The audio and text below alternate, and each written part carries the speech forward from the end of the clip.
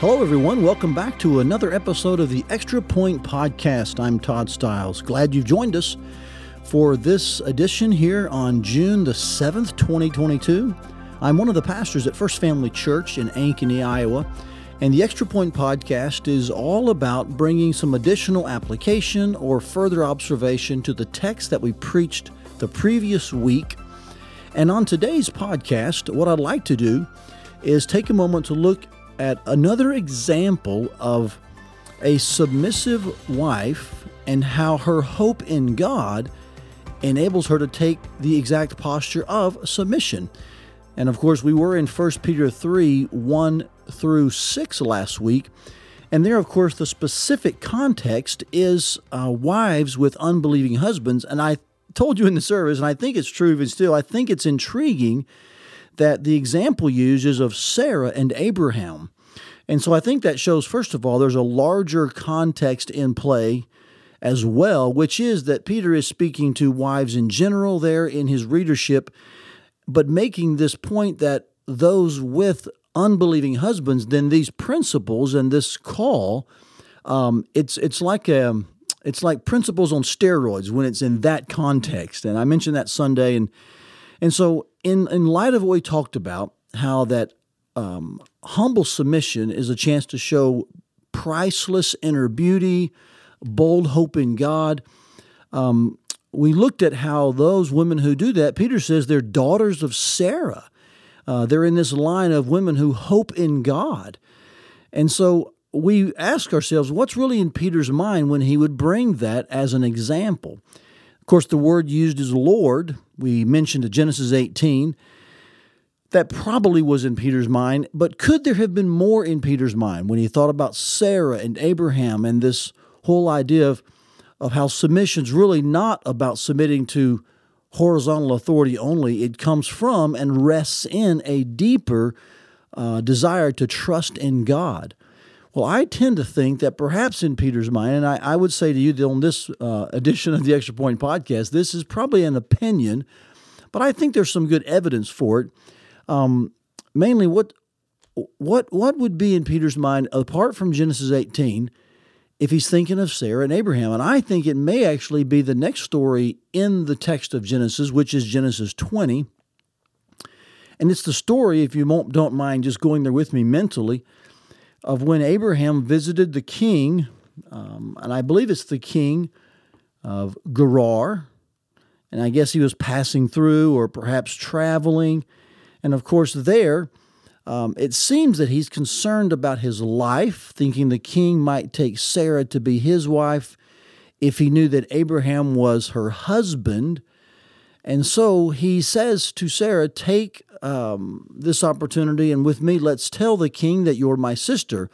And as you read further in the chapter, you'll find that's not far off, but it's not completely accurate. And so what we find really generally is Abraham's trying to protect himself, and to a large degree, Sarah goes along with it. We find that in the text, not only does Abraham tell the king that this is his sister, later when the king does take Sarah into his bedroom, she tells him that as well. But here's what I think is so intriguing, and there's much about the chapter that needs unfolding in another context, another opportunity. But in a dream, the Lord tells this king that Sarah is not the sister of Abraham, but instead the wife, and that if he lays a hand on her, his life will be taken. There will be a price to pay for taking another man's wife. And so suddenly the king hears this, believes this, is warned, is appropriately moved to action, and goes back to Abraham and says, you didn't tell me the truth. And of course, he does not touch Sarah, and the whole situation is rectified and rescued, we could even say, because of the Lord and not because of Abraham. And could it be that in Peter's mind, this is what he was thinking of as well? Because Sarah's hope in this case, though she does seem to be implicit with the desire to save Abraham's life, there is a sense in which she is no doubt hoping in God before she's hoping in Abraham. And so here's what God does. He does rescue them both. He is proven to be faithful to carry forth his promise to bring a son and to, of course, through this son bring the seed. And God fulfills and is faithful even when two of these people aren't. And so Sarah's true hope was in God in this moment, which I think, in context of 1 Peter, enabled her then to humbly submit to Abraham. And we can ask ourselves, did she agree? Did she not agree? Those are questions we won't be able to answer. The text does show us in Genesis 20 that she did kind of get in line with the party line, we'll call it, right? Did she want to? Did she not want to?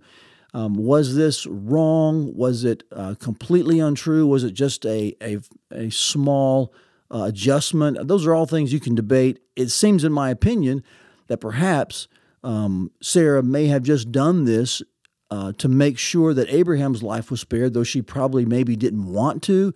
It does seem to be a fabrication of things that weren't exactly true, and the motive does seem to be more self-serving for Abraham in some sense. And though one could argue that, protecting his life was a matter of life and death, it was important. If he passes on, then there's nothing good going to happen later. I mean, you could go around and round on this. My point is this, that there's not a lot of hope in either of them in one sense to save themselves from this situation, and God intervenes. And that's whose hope Sarah places her faith in.